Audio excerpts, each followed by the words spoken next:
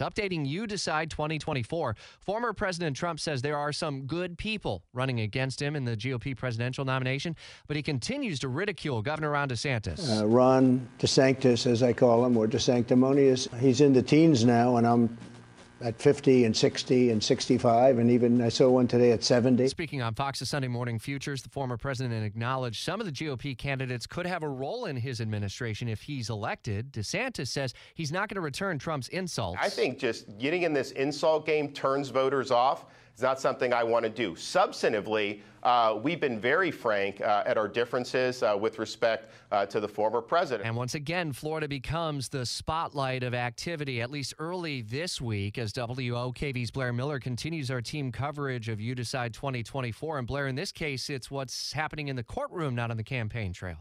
Exactly. So there's going to be a pretrial conference tomorrow related to former President Trump and his case there, and all eyes really will be on this. And the judge in this case certainly will be a focus too, U.S. District Court Judge Eileen Cannon. These will be the first arguments in the case since Trump was indicted 5 weeks ago. And these arguments could provide insight into how Cannon intends to preside over the case. There's been a lot of discussion back and forth over what's ahead. And one of the biggest issues that will likely come up tomorrow is the timing of all this. And they're really competing requests by both sides, prosecutors and defense lawyers trying to figure this out.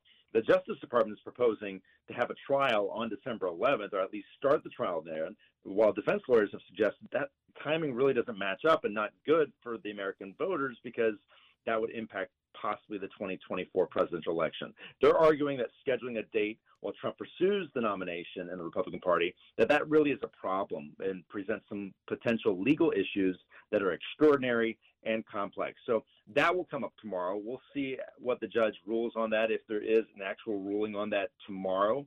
And then they'll also be discussing a lot of the evidence possibly in this case, classified information. How is that handled in some kind of prosecution? Because if it is evidence, it's something that's going to be public. So a lot will come up on this tomorrow. The biggest thing is really the timing of this and how does it impact campaigns. You know, from that Sunday Morning Futures show appearance yesterday, I heard another piece of sound from the former president, and he spoke seemingly glowingly about Judge Cannon. Remember, he nominated her to the federal bench.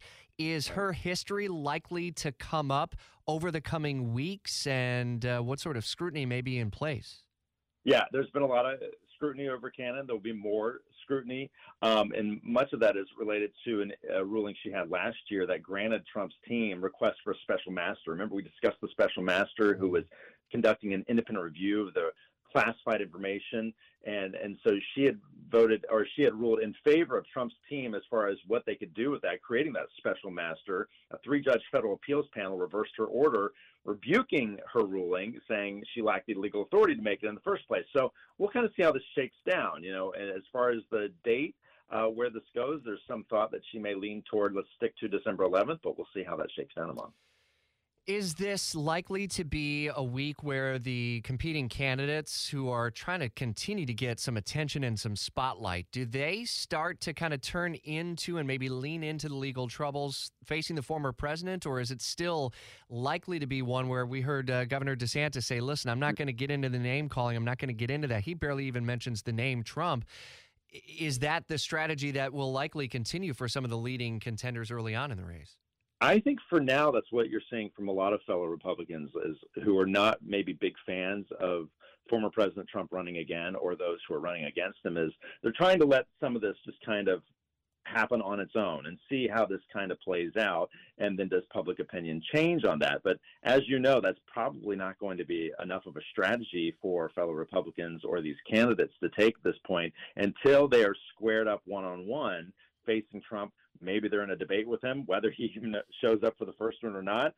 They may get a reprieve on that. But that's certainly a strategy we're seeing playing out right now. It's the easier strategy, as you know. And so we'll see how that kind of changes as this all unfolds here this week, let alone what's going to happen in the coming weeks. Believe it or not, first debate coming up in just over a month. WOKV's Blair Miller live for us in Washington every weekday during Jacksonville's Morning News and our You Decide 2024 Spotlight. Blair, thanks as always, man.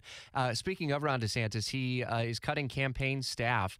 According to multiple reports over the weekend, he let go of fewer than 10 paid staffers late last week to reduce operating expenses. That was according to a a DeSantis aide who was granted anonymity by the Associated Press to discuss the internal campaign strategy. Now, we also saw some of the numbers that were reported very late on Friday by the campaigns. For example, DeSantis raising more than $20 million over the first 6 weeks that he was in the race. That, according to the federal report that was introduced just last week or reported to the Federal Elections Commission. While a massive sum, he also burned through nearly $8 million over the same period. We will continue to follow the spending part of You Decide 2024, obviously into the coming weeks and months ahead.